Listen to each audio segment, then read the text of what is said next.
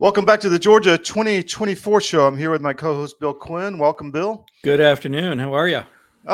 Busy week as always. So we are brought to you by the Georgia Record, georgiarecord.com. Please sign up for our newsletters and also cdm.press. We send out a nightly newsletter. Sign up for the Rumble channel, CDM1. Sign up for the podcast for the Georgia show. If you can't watch it today, it's out on podcast usually within a couple hours after the show's over. And you can catch it on the way to work or whatever. And all the old shows are there too. So we're up to approaching 100 shows. We're going to have our centennial here soon, Bill, and maybe we'll have a special edition or something. So with that, wow, the markets are going crazy. Equities are plummeting. Bitcoin is rallying. Gold is rallying. Bonds are getting crushed. What does the future hold for the markets? This is a point where you really have a transition possibly out of the fiat system we've had for a long time. Where do you go? Do you go to crypto? Do you go to land? What do you do? So we have somebody who can answer those questions for you. And I'm going to run a quick ad by our financial analyst, David Cross. I'm David Cross, and you may know me from my election integrity work, but I also own U.S. Asset Management, a family-owned and operated investment advisory practice. I'm a certified portfolio manager, and my job is to help you make better decisions with your money. One of the things we try to avoid is investing in companies that push the woke agenda. If you're invested with one of the big firms out there, there's a pretty good chance that you're feeding the beast that hates your values.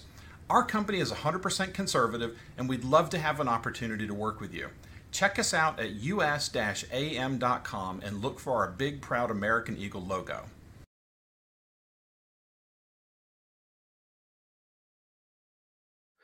So, as always, we're going to have an interesting show today. We have Debbie Dooley, who's going to go through a host of issues. I'll let Bill work on that when she comes on. We have an Israeli update. CDM is very represented across the world in these hotspots. You know, I was on the ground in Ukraine during the invasion with daily reports. I've been to Gaza, Sderot. I was rocketed. We've got reporters throughout the region. So we're going to bring you a direct link with Niv Kaplan, who is a former IDF special operator and defense contractor in Tel Aviv, and he's going to give us an update on the ground. So we're going to the location as we always do at CDM. Bill, let's bring in our first guest. All right. Debbie, thank you so much for joining us. It's a pleasure to be on the show, always. How are you guys? We're well. I neglected to properly introduce you. So you are one of the co-founders of the Tea Party movement and president of the America First Tea Party, if I recall correctly. Is that correct? That is correct. I am one of the national co-founders. There were 22 of us that co-founded the Tea Party movement in 2009, and I was one of the 22. Must have been a time, huh? It was. I tell you, it was. But I will say one thing in comparison to the way things are now, the anger level that I'm seeing now of people that are just upset at their elected officials is probably 5 times more anger than we saw during the founding of the Tea Party movement. Yeah. Well, that spawns a pretty good question, too. Is that because people are more aware, do you think? I think the Tea Party movement, this is the way I tell folks, the Tea Party movement got folks off their couch. It woke them up, and then Donald Trump came along, and it inspired them to take action.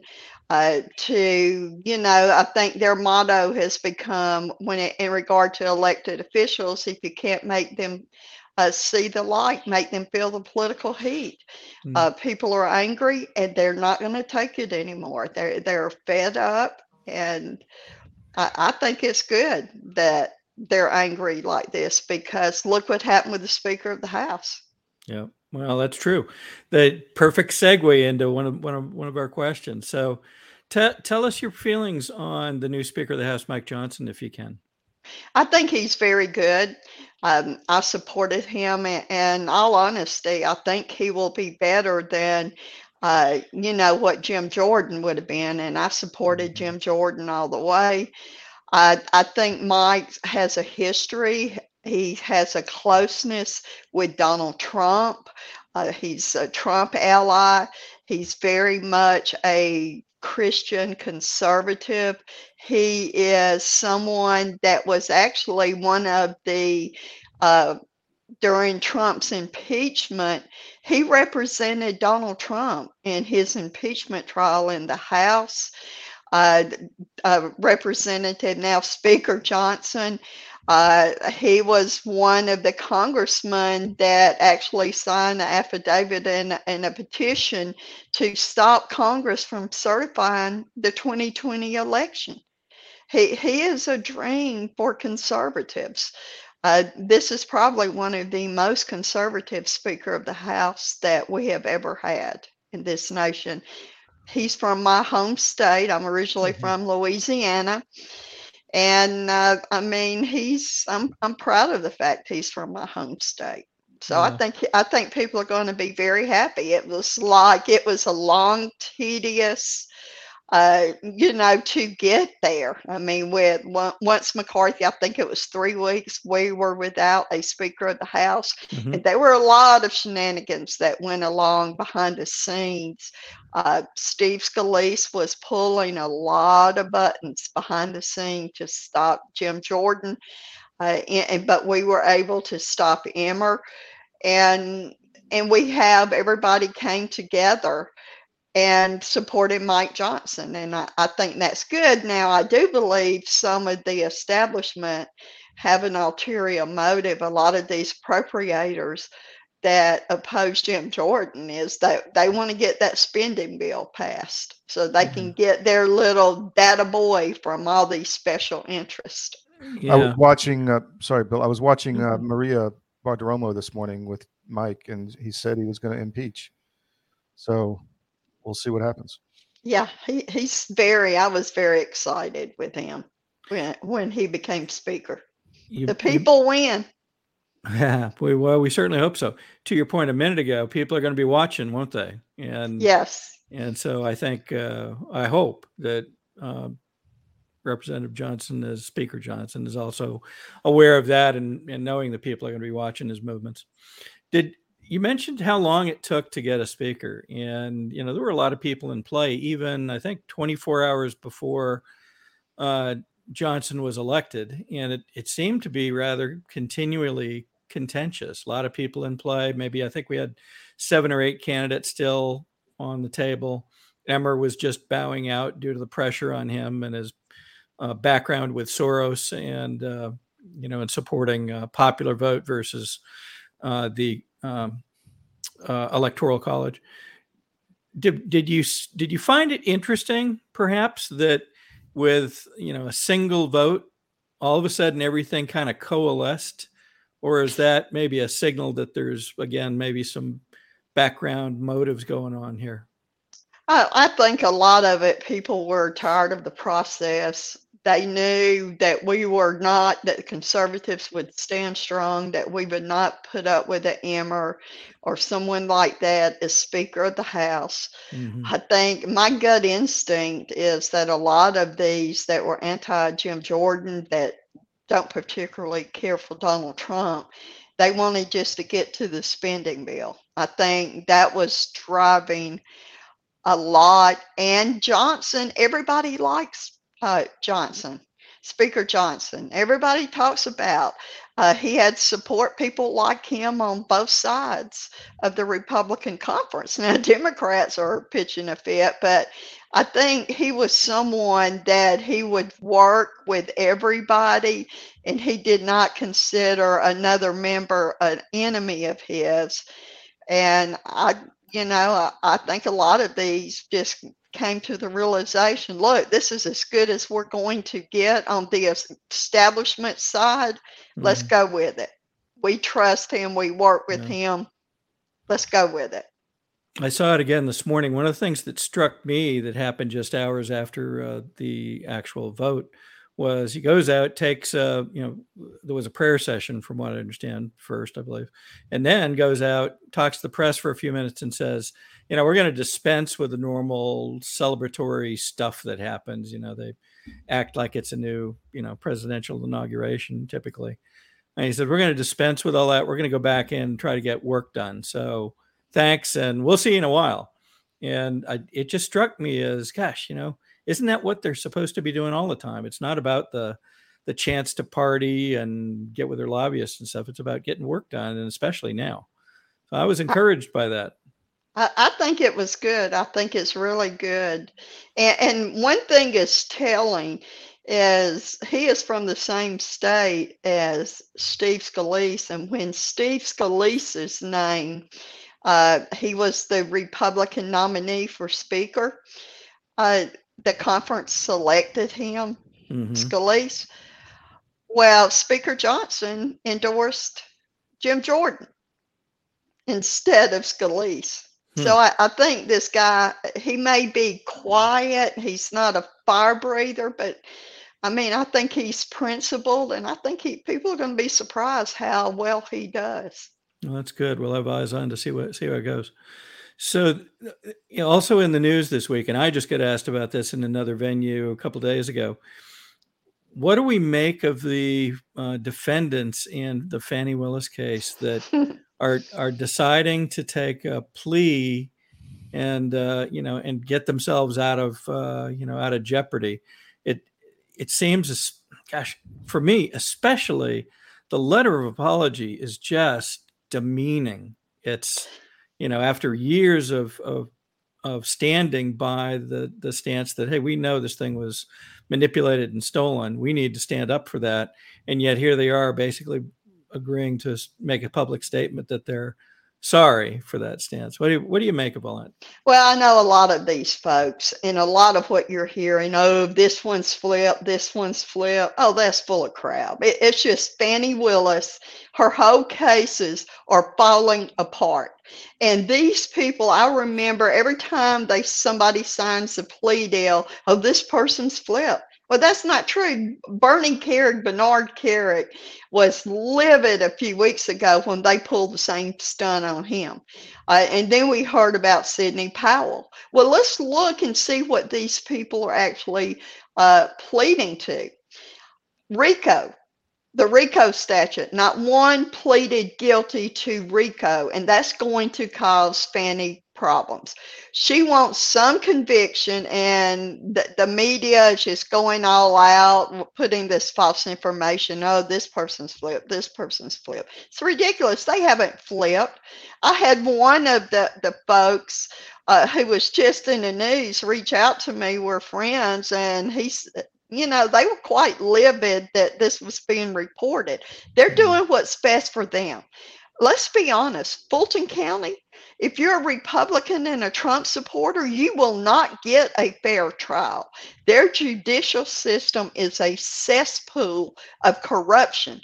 What they did is they pleaded guilty to a misdemeanor, and they agreed to tell the truth. There was no crime committed. So they're going to be truthful in their testimony. And I think it just shows the depravity of Fani Willis and her whole let's go after Trump politically motivated witch hunt. And, like with Sidney Powell, all these plea deals, like, for example, it was cheaper of them just to go through, get it behind us, doing this plea deal, but here is something that's interesting you don't hear folks talking about, is during a lot of these plea deals, it's open that, for example, if a judge rules that on appeals that Willis did not have proper jurisdiction to go in and begin the investigation, if they rule what I think is going to happen on appeals, if it is ruled that, hey, this is federal jurisdiction, this is not state jurisdiction, or if they say no law was broken, then all these folks that reach these plea deals will be able to appeal it and get it off their record. For now, instead of spending thousands and thousands and thousands on attorneys, they've got it behind them. And I'm surprised she's doing this with so many. It shows how weak her case really is. That's interesting. You mentioned jurisdiction, and I remember you were one of the folks that early on brought up the fact that they're claiming things happened during during a call and during meetings and so forth. But those happened on Capitol grounds. Right. And Capitol grounds are the jurisdiction is the Capitol, Georgia Capitol Police, not a county. And so there is still this question of, just because she assumed command, if you will, or assumed jurisdiction, does that give it to her? And I think that's an open question. Yeah. So to your point. It does not give it to her. She could have had, there's 2 agencies that could have actually 3 assigned her jurisdiction. And just because the Capitol exists in Fulton, does that mean she has jurisdiction? You have embassies from other countries that are located in Fulton. She doesn't have jurisdiction to go in. There's federal courthouse that's located in Fulton. She doesn't have that jurisdiction. Georgia law is very clear. Investigations, law enforcement, anything like that, not only they have jurisdiction inside the Capitol, they have jurisdiction in state-owned buildings in a 5-mile radius of the Capitol. So that's quite clear that they do that. If there's something serious, they will send it to GBI to investigate or get the Attorney General. She did not have that jurisdiction. I filed open records request with the Georgia Department of Public Safety, which oversees Capitol Police, and asked, hey, this is your jurisdiction. Did you ask Fannie Willis to come in and investigate? They said no. The Attorney General, Chris Carr, which we all know he's worthless, but he said, I heard from his office on open records request, Fannie Willis was not giving investigatory authority to investigate anything that happened in Georgia Capitol. There's an agency, it's called the Prosecuting Attorneys Council of Georgia. Mm-hmm. And when there's a conflict of interest, they can assign a special prosecutor. They did not assign jurisdiction to her. Coffee County, she decided she was going in and investigate what happened in Coffee County, which in the election board, it was not against the law what happened. But the funny thing is, she was not given that authority to go in and investigate by the Prosecuting Attorneys Council. And I did an open records request for Coffee County District Attorney. They did not recuse themselves from investigating, nor did they ask Fannie Willis to come in. And so there is a good chance that a lot of these cases are either going to be remanded to federal court, say that she did not have jurisdiction, or they will be thrown out because no illegal activity occurred. And I think she's on a politically motivated witch hunt, and look at what's going on in the Fulton jail. It's a death trap. And you have people, 500 felony cases are on backlog that she's not trying because she's focused on this politically motivated witch hunt. Yeah, you've been an advocate for those poor prisoners. We say poor prisoners, but if they're there by nothing of their own doing, they should have been either bailed out or had their cases proceed so they could be out by now. I recall hearing that several have been in for a couple of years, over a year, just waiting for the next process. So it is scary. It is, and some of them have actually died. That's right. While 10 waiting. Yeah. That's a dangerous tragic. place. Yeah. Tragic. It is. Fulton's a dangerous place. Mm-hmm. So lots and lots going on in Georgia. I know you keep a thumb on what's going on nationally too. There seems to be an intrusion of kind of bad news for Biden in the media and even the mainstream media to some extent, which a lot of people are talking about. There's some speculation that they may be in some ways kind of readying a move to put forth a different candidate at some point. What's your thinking there?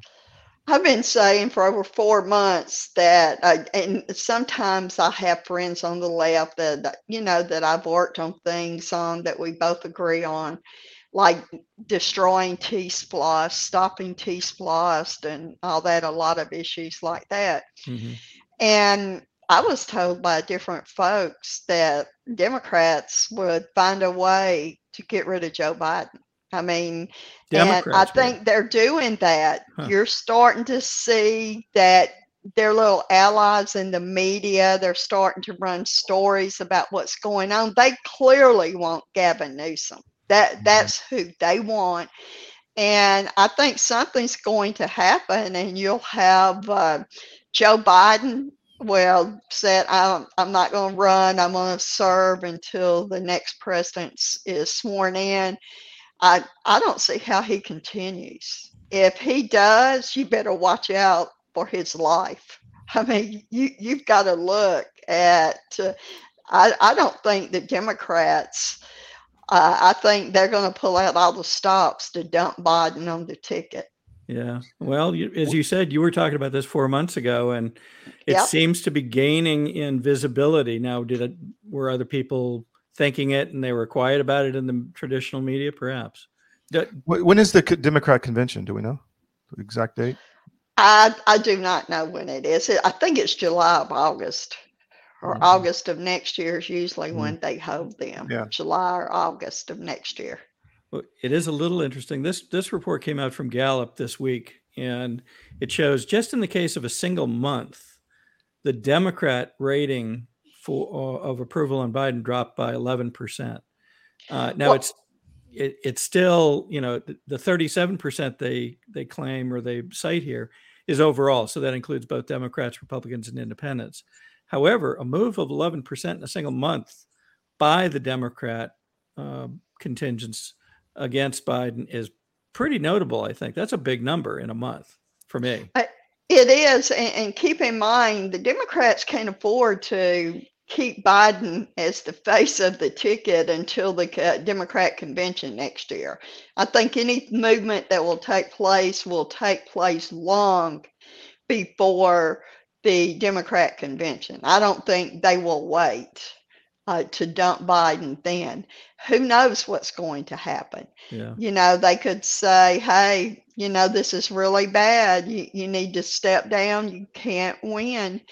And I think they'll have those talks with Biden or whoever his handler is. I mean, Biden's clearly not making the decisions. Whoever his handler is, well, they'll find a way to force him to step down. Yeah. In a conversation the other day, I was speculating with a colleague about if they were going to do something different than pull Biden out and put somebody else in, what would that look like? What would the steps be? So one would be what we see here, show Biden dropping in popularity. Another would be to raise questions about his physical viability. Is he strong enough? Is he healthy enough to serve? And of course, there's been continued, things about his attention span, and they interviewed him on the plane coming back from the Mideast the other day, and he just seemed to be dreamy about the whole thing. I think they'll get him on mental. I think their first thing we'll do is behind the scenes say, we've got all this on Hunter and your play for pay system. And you need to step down. I think that they will try first to force him to step down and convince him to announce that he is not going to run for re-election. And I think that's probably what they're going to try to do, is pull out all the stops. If they wait to the convention, you can have brokered convention and it could take place then, but you got to look. Do you think Democrats want Joe Biden to be the de facto nominee until the Democrat convention takes place next year? It won't be enough time for campaigning or anything. I look for something to happen long before the convention cycle. You think it'll be before the end of the year? Don't think it'll be before. It could be, It's kind of hard to read. I would say it's probably going to happen by February. That end of February, you'll see something being done. Okay. Debbie, tell folks, I know folks are fascinated by your perspectives on this stuff and others. Tell folks how they can find out more about what you're working on and get on your distribution list for the things. Well, follow me on Twitter. I'm at Crimson Tider. I'm an Alabama fan. At Crimson Tider, Tider. And you can email me, Debbie, DBBIE, at Main Street Patriots with a S.US. Main Street Patriots.us. You guys are great. Thank you. And you watch what happens. It's going to be a fun couple of months. I think it's going to be a fun next year as we go through it together. So thank you again for making time for us. We'll see you soon. Thank you. Thanks, Debbie. Thank you. Wow. She's always full of information. And it's amazing. And she's a lot of the stuff she's been talking about now, as she said, for months. Yeah. And I feel like I haven't been paying attention as well. So it's good to have her with us. So talking about Biden and the plan as to what's going to happen, I think it's fairly obvious. I was watching a bunch of research this morning on the Israel situation, and that seems to be very planned. The more I look into it, we have a person who's going to talk about that. But before we get there, Matthew Perry died yesterday, and there is evidence coming out now with like T-shirts he was promoting, like, could I be any more vaccinated? So I guess he had multiple boosters and allegedly died of a heart condition while in the hot tub. So that begs the question, what should you do and how should you protect your family if, unfortunately, members of your family are vaccinated or had a lot of the shots? So the wellness company, twc.health/CDM, you can go there and they have their COVID detox formula, and you can actually try and start purifying your blood and getting the spike proteins that the vaccine makes you create inside your body, get those proteins out of your body. And so there's nattokinase and a bunch of other ingredients inside this spike detox formula that you can get on the wellness company, twc.health/CDM. You can also get their emergency medical kit, where you can get lots of medication that you may need in an emergency for your family. This kit you see there will cover one adult, so you may need more than one. But really, you got to be prepared because you cannot trust the medical establishment. I think we've all come to that realization. And if you use promo code CDM, you get a 10% discount on all these products. So it's twc.health/CDM. So, Bill, I sat down with Niv Kaplan, who I have known for some time. He's a former special operator in the Israeli Defense Forces. And we talked to him about what's going on real time in Israel. Do you have anything before we pull that? No, let's hear what he has to say. Okay, go ahead and hit it for me. Welcome back to War Stories. We're live with Niv Kaplan from Israel. We've had him on multiple times before. He is a former IDF special operator and a defense contractor, and is in Tel Aviv, correct, Niv? Yes, I am. Okay. Hi, so Todd. tell us what's happening there on the ground. Well, it's the second day of the Israeli military entering the Gaza Strip. We're not being informed too much over the media what exactly is happening. Mm-hmm. The fact is, as I'm sure you know, they're still there at the north end of the Gaza Strip, Beit Hanun, it's called. Mm-hmm. They got personnel carriers, tanks. We lost your video, but keep going. Oh, you missed the video? Yeah, for some reason it cut off. I don't know why. Sorry. There you go. So they went in with APCs and tanks, and this created a big dilemma here in Israel for the families of the hostages, mm-hmm. which have been, since last night, have been under great stress as to what is happening to the hostages over in Gaza. Mm-hmm. They're not sure whether the attacks. I mean, nobody knows where they are, so nobody knows how the hostages were affected. Right. And now, sorry? No, go ahead. Yeah. Now the families are demanding to meet with the prime minister today. In fact, I'm going to be there in about 3 hours to support them. Mm-hmm. They're saying that they demand the prime minister to go meet them. The Minister of Defense, Gallant, said he will meet them tomorrow. That's not good enough.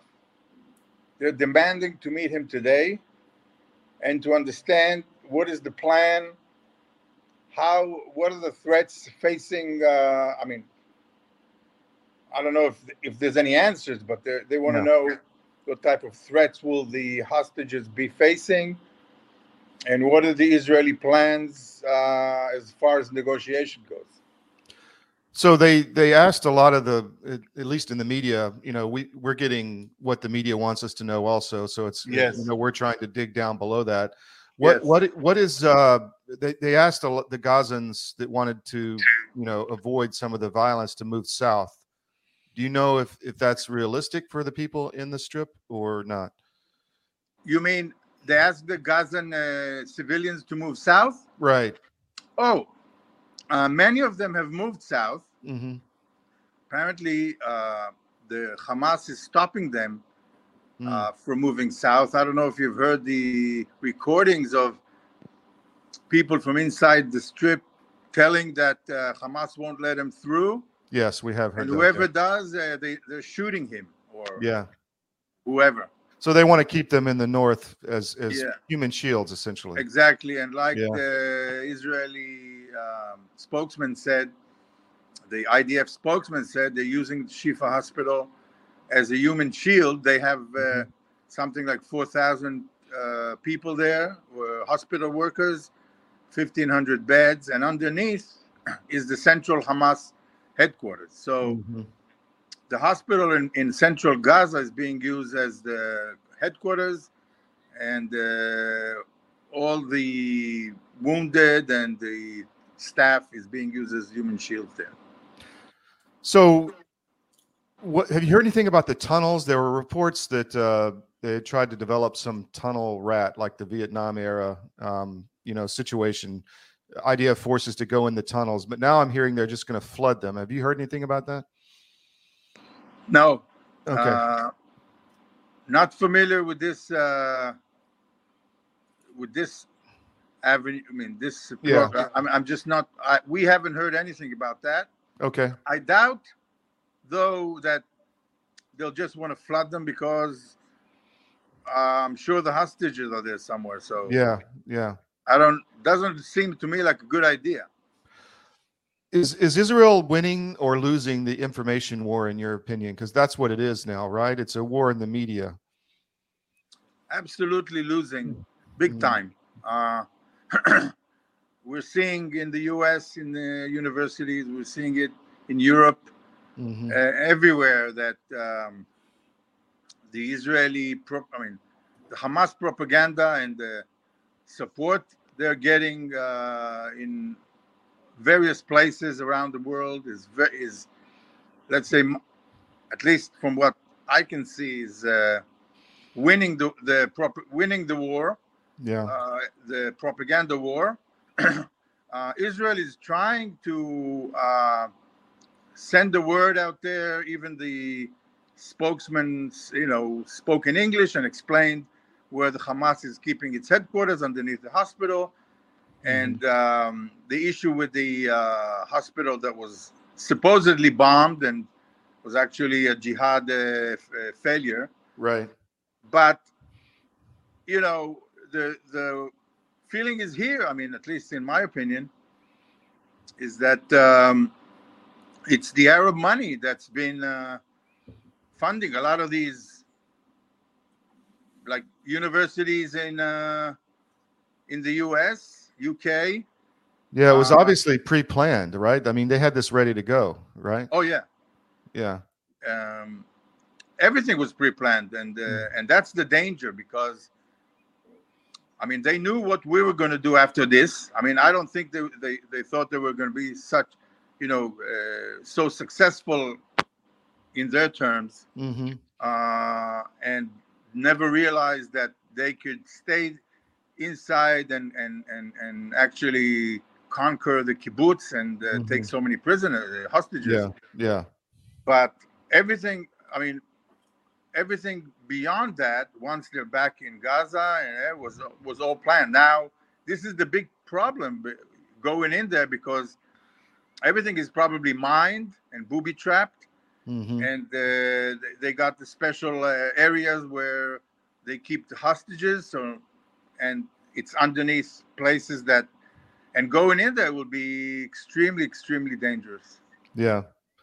What's the feeling amongst the Israeli people about the operation? I mean, initially there was strong support, but it seems to have dropped off some. Do you feel that? Yeah, because the hostages, the families of the hostages, and this is something that, I mean, I knew it from the start. I mean, once there are hostages, even one, and in this case, it's just an incredible amount. Yeah, and there's so many people that are affected by this here in Israel.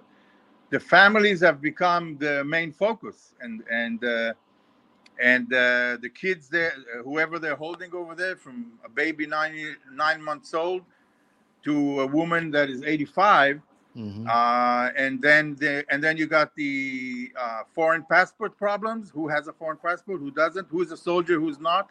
Who's a civilian? Who's a woman? So they can play with it, and this has created. I mean, this has been the topic of conversation ever since, like, the second or third day after people, realized what was going on. Right. And I think it's just getting to be more on. I mean, the number one issue, I believe, in Israel, and there has to be some type of solution. Many people believe that we should give back everyone, all the terrorists that we're holding here in Israeli prisons, give them back for the hostages. Interesting. I personally think this is the solution, if there's anybody to talk to on the other side. But yeah. I mean, why do we even need him here? We just give him back if we get all of our hostages back. But I'm not the one making the decisions. What are you hearing about U.S. forces involved? Are you hearing anything about that? There was a story that some Marines were helping, teaching Israeli civilians how to treat wounds somewhere in Israel, in a city somewhere. So, and there's talk of some high-ranking generals who were here looking at the Israeli plans, but I'm not that familiar with. I mean, I don't have any inside information, any insight on what the Americans. But the one thing is that just the fact that Biden is supporting us and sent the troops over here gives us a lot of confidence. Okay, are Israelis prepared for a long siege and missile fire? I mean, and they have the bomb shelters ready, and are people prepared mentally? That's a good question. Question is, how long? I mean, this country. I mean, we got to go back to work, school, life, family life. How long can we hold out? Worried about rockets being thrown. I've been to the shelter several times here, and rockets falling all around, people getting wounded by rockets in Tel Aviv. I mean, this has got to end sometime, and I'm not sure. Nobody knows how long it's going to take. They're all saying it's going to be a long time, months, maybe even, I don't know. So I don't think we're prepared for this. I don't think anybody is prepared for this, because in the middle of life, suddenly you're taken out of your, normal way of living and thrown into such hell. So I don't think anybody has any idea how long this is going to take, and if we can take it. Do Israelis want to take back Gaza and reoccupy it? I mean, what do you think the long-term strategy is, or what do people want to do? I don't think Israelis want to take back Gaza. Mm-hmm. I don't think we can deal with the 2 million people that are there with poor, it's just not a place. We've got our problems. It's not a place that we could. I don't think we could. Anyone could. I mean, it'll take a lot of money to get that place in order, especially now. Mm-hmm. So it doesn't look to me that the majority of Israel would ever want to go back in there. However, they want to go back to the kibbutzim and to the settlements around the border there. Mm-hmm. And they want to make sure that they don't have these red alerts all the time and living in a safe room and worried about terrorists going through the fence. So that seems to be a little mental gymnastics there, because to do that you got to take down Hamas, but then they don't. There's not support to do that. So how do you? I mean, that's got to be resolved, right? Well, a lot of people here are saying the UN should intervene, mm-hmm. and the countries that form the UN or somebody neutral that will. I mean, maybe an Arab country that will take the Gazans somewhere and give them shelter and rebuild the area. But one thing is for sure, Israel cannot live with the terrorist organization across the fence there. Right. And so whatever happens until it's clean of terror, I don't think anybody would go back in there. Last question. What's the feeling on the ground about Bibi? I mean, what's his future? I knew you'd like that question. If it was up to me, I think he should resign today, now, this mm-hmm. minute. I don't understand how a man who was brought us to this disaster I don't know if, he can fix anything. Nobody believes him. Nobody believes the word he says. There's no trust in the government by the people, by most of the people, at least from what I'm hearing.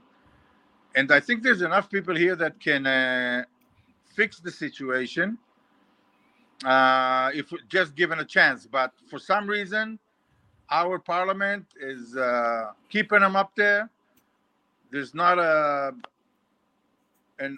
possibility of changing the government in a way other than elections, and that's not going to happen.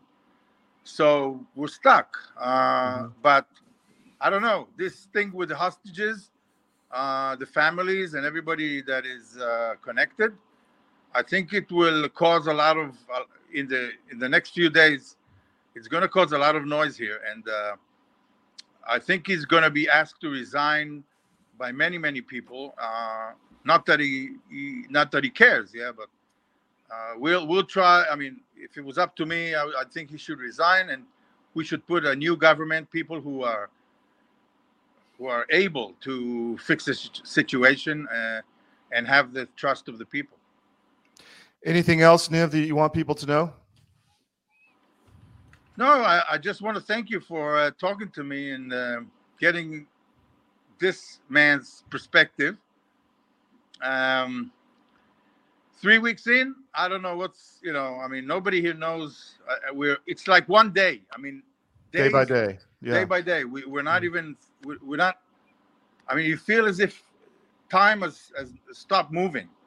And we're still back in that Saturday, that horrible Saturday. And just very strange way of living.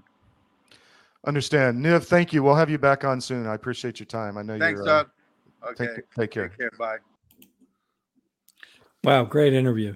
Yeah, Niv is really good. I've known him for a long time. It sounds like good, solid observations about what's going on, the way people feel about it, the way he feels about it. Yeah, definitely. So I spent a lot of time. The force behind this Hamas operation, or at least one of the forces, is the Iranian regime. I spent a lot of time with the one thing the mullahs fear, which is the Iranian resistance. And I wrote a book called Paying the Price, which is their motto. Over 130,000 of these people have been executed trying to bring democracy and human rights to Iran, to Persia. And their motto, because a lot of them are young, a lot of them are women, young women who are being murdered en masse. But they believe they have to pay the price to bring freedom to their country. So this is a story straight from the horse's mouth, for lack of a better word. I spent a lot of time in their camp in Albania and in their headquarters in Paris. And so you'll hear direct from people who have been through a lot of this hell. But the encouraging thing is the resistance that they still have, and the passion and the determination to bring freedom to their countries. So Paying the Price, it's available anywhere. Check it out. With that, Bill, I wanted to just run a quick ad from Glade Smith, who is our beef guy out in Nebraska. And one of the things he tries to do with his product is make people feel good. So, we've heard a lot about this new food wrap or food covering that they're going to start spraying. Children's Self Defense put this out. They're going to start spraying food to make it fresh for a longer period of time, but there's bad elements in this coating that they're starting to put on things. There's vaccines. What you really need to do, especially as a mom or a dad with children, is to make sure you're giving your family something that you can trust. And so beef is one of those. FamilyFarmBeefBox.com. FamilyFarmBeefBox.com. Say that 10 times fast. And it is Glade's company, and he'll ship beef direct to your door on a subscription or one-time basis. So, Bill, just run that quick ad for me, please. You bet. It's going to be a good day.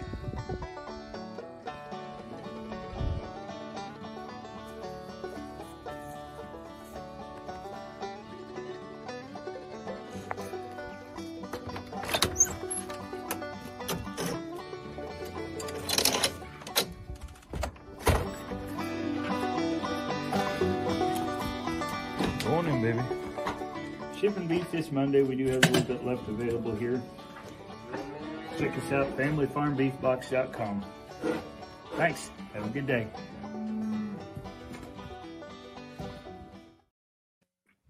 Boy, if somebody were to ask me how to describe that ad, I would say 0% hype, 100% authenticity. Yep, that's exactly what Glade is. My son was wondering how to cook a steak since he's got his own place now. And I said, call Glade. So he called up Glade. Glade told him what to buy to impress a date and how to cook it and everything. So he's a good guy. So trust him and support FamilyFarmBeefBox.com. What else we got, Bill? Well, I thought we'd go back to something we covered a few minutes ago. Let me pop up a slide here again. So here's what we were talking about with Debbie a few minutes ago.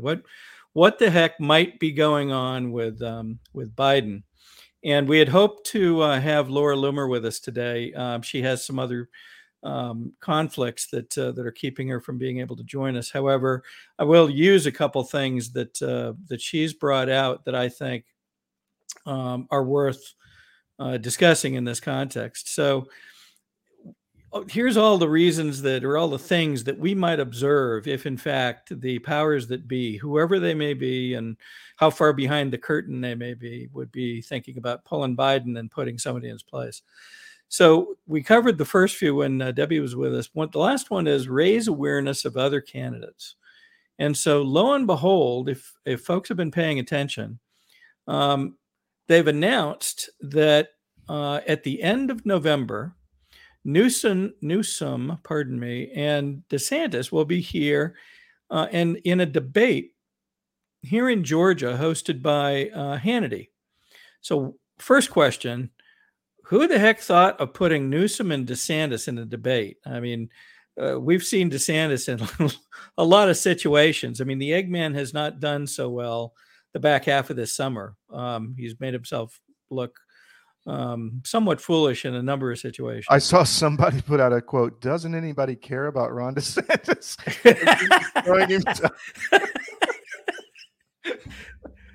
Okay, yes, that took me off my thought pattern. Okay. So here's the situation. One, why are they debating? And why do they feel that DeSantis is an appropriate guy to debate Newsom? 2, why are they debating in Georgia? Once again, and we've talked about this, gosh, I don't know, a couple dozen times here and on other venues about what is it about Georgia that continues to be so much of a focus, so much of an epicenter. I literally heard somebody else use that term the other day. Epicenter for whatever the heck all this is. But here we are. They're going to have Newsom and DeSantis debate on November 30th. And wouldn't that be an interesting positioning if that were to raise Newsom's awareness on the national stage? What else are they doing? Well, Laura Loomer a couple of days ago pointed out that Newsom had traveled to China to meet with Xi, and had been to Israel the week before. So I thought we'd just take a quick peek of the positioning while he was there.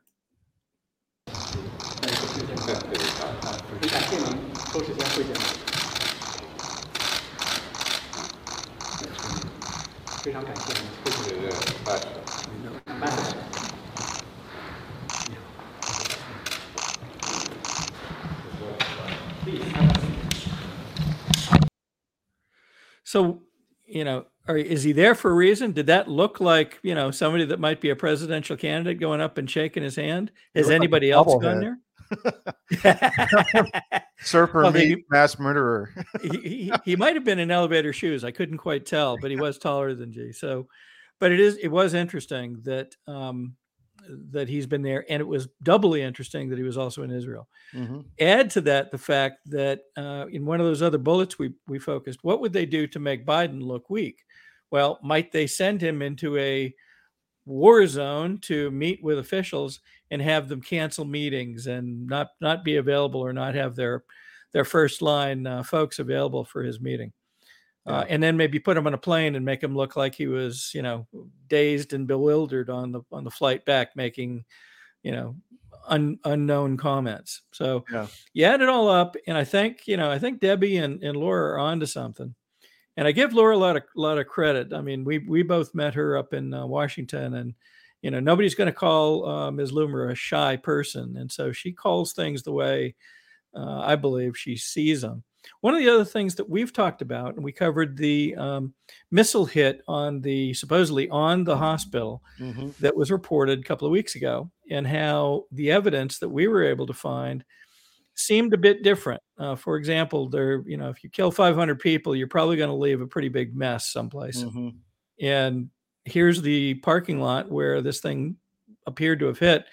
Didn't appear to be that much damage. Didn't appear to be even room for 500 people. Yeah. It didn't appear to have done anything structurally, at least, to the hospital. Hospital's still standing there. So add that all up, and Laura is now also calling out, whatever happened in the midst of what's going on in Israel with Hamas and so forth. Whatever happened to all the reporting on Ukraine? And she brought up a video, and this actually goes back. It's a few months old, I'm quite certain. I think it was within this year, but I'm not positive. But I remember seeing it in the past, and I thought we'd take a look at it. Now, this may seem like something somebody put together, but it appears to be an actual news report. And she called it out and said, whatever happened to the reporting we were seeing on Ukraine for a while? So we already know we're getting maybe chancy information or sketchy information out of what's happening in Israel. What were we getting out of Ukraine? We're going to use the at least 59 people killed, at least 149 people wounded. Those numbers. And let me pause this for just a second as we get into this. There's a news reporter standing in front of apparently a triage center where they're stacking up bodies in body bags. And this happens while he's on his report. Are going to go up. There's just no question about that. I mean, you have fierce fighting in a number of locations around the country. You mentioned Chernobyl. Russian forces quickly overtaking that area. We understand they are still in control. The other thing that went down today that was of huge importance was Russian paratroopers went into an airfield 15 miles outside of Kyiv, and for a short period of time this afternoon. Okay, I think we get the point. But one of the people, wrapped up in a body bag, appears to be either uncomfortable or needs to ask a question, and takes the body bag off, and somebody runs up to do whatever they need to do. That doesn't look like somebody's dead. There's 2 points here. One is this is something that the Palestinians do very often. And there's a lot of these videos on the web where you have a truck full of bodies and sheets, and the sheets start moving and all this kind of stuff. So what we're seeing is propaganda by the Matrix putting out what they want you to believe, but that doesn't negate the fact that a lot of people have died in both places. So it's really just it's the propaganda machine that we want to highlight here.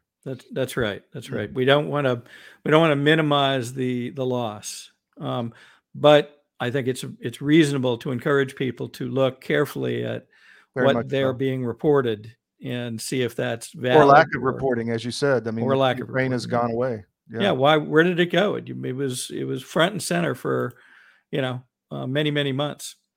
So that's one topic. So what's happening? Let me just interject there. We have a really good recent articles on our Eastern European site, Tsarizm, TSARIZM.com, on the fact that there was treason at the highest levels of the Ukrainian government to allow Russian forces to take large amounts of territory on the initial night of the invasion, and that they didn't remove the population and they knew about it.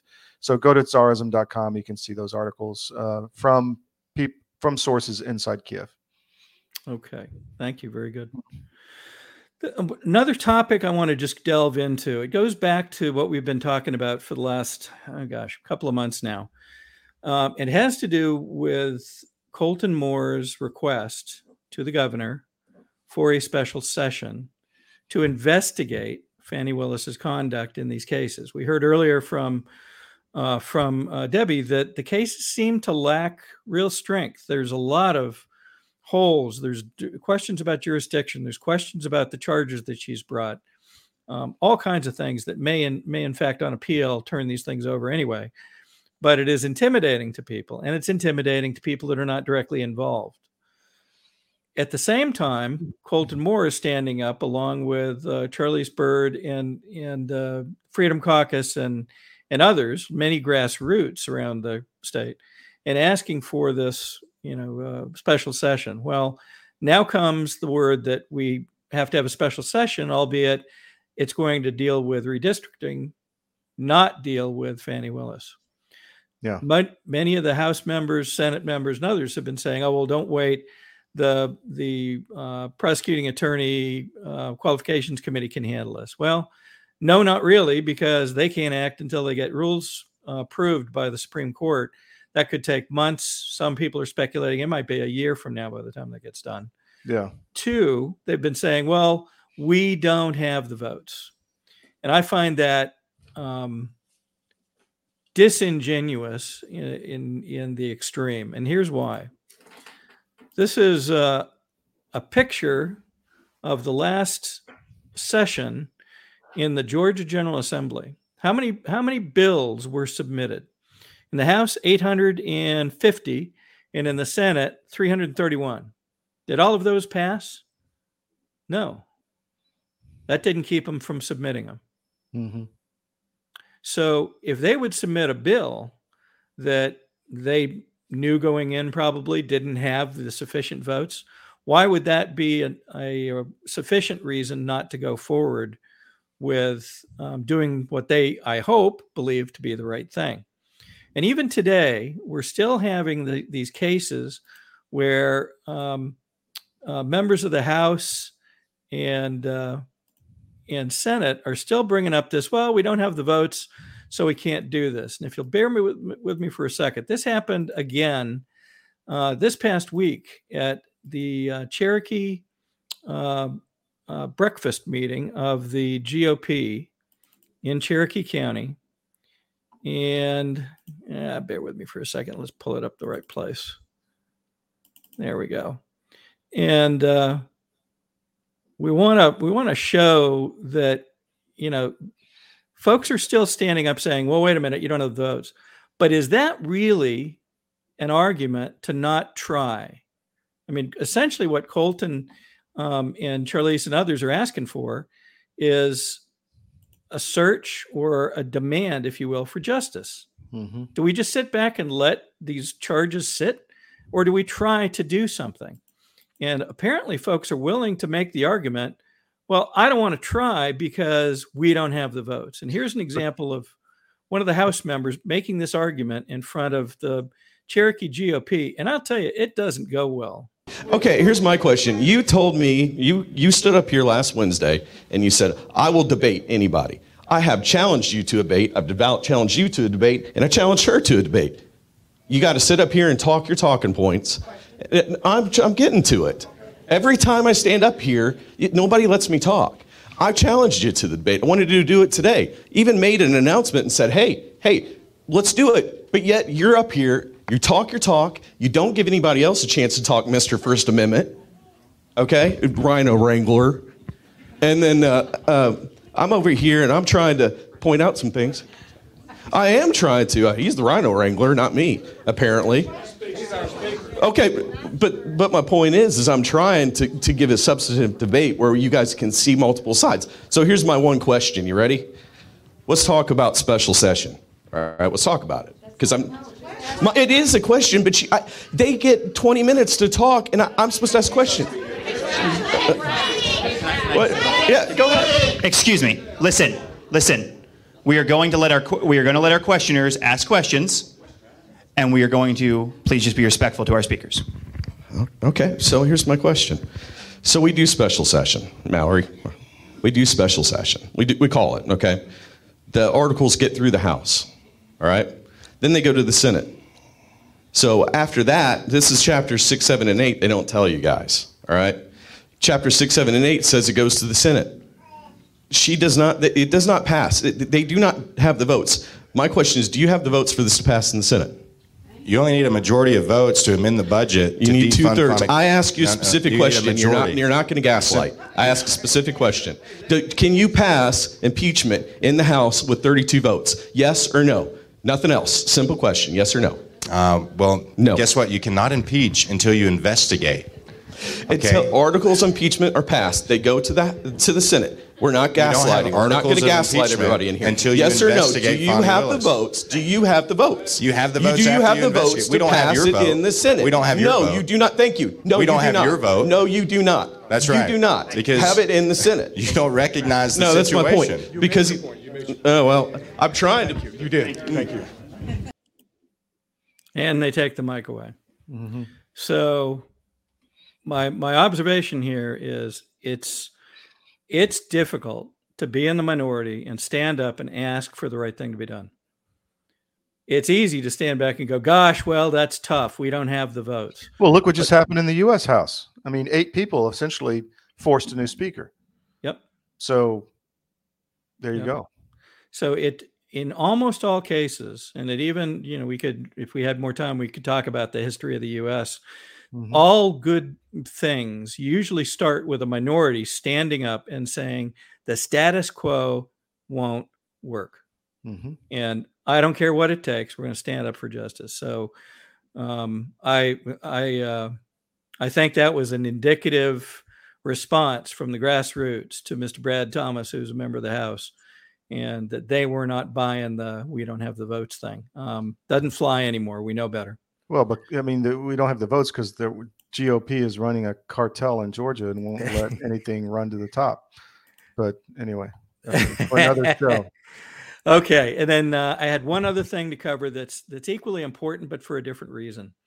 Let me bring this up. So this week, in Hall County, of all places, in the federal court, True the Vote is on trial in a civil case with Fair Fight, Stacey Abrams' organization that brought a case against True the Vote and a number of individual defendants, including Catherine Engelbrecht, for what they claim is voter intimidation and threatening pursuant to challenges that True the Vote and these other defendants brought because they found that people had moved and appeared to, based on NCOA data, no longer be at an accurate address as associated with their registrations.